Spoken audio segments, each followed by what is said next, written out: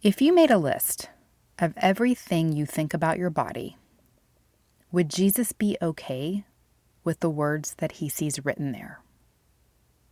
I think we break his heart with the way that we think and speak about ourselves.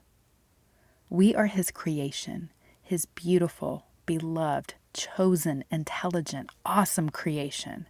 He made our bodies. How it must pain him to see us so critical and unappreciative of this gift.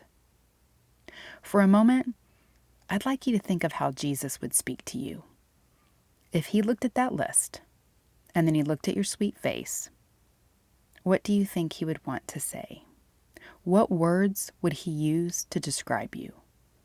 I promise that those words would not include old, fat, and wrinkly. It's as important to feed ourselves with good words as it is to feed ourselves with good food. Proverbs 16:24 says, "Gracious words are like honeycomb, sweetness to the soul and health to the body."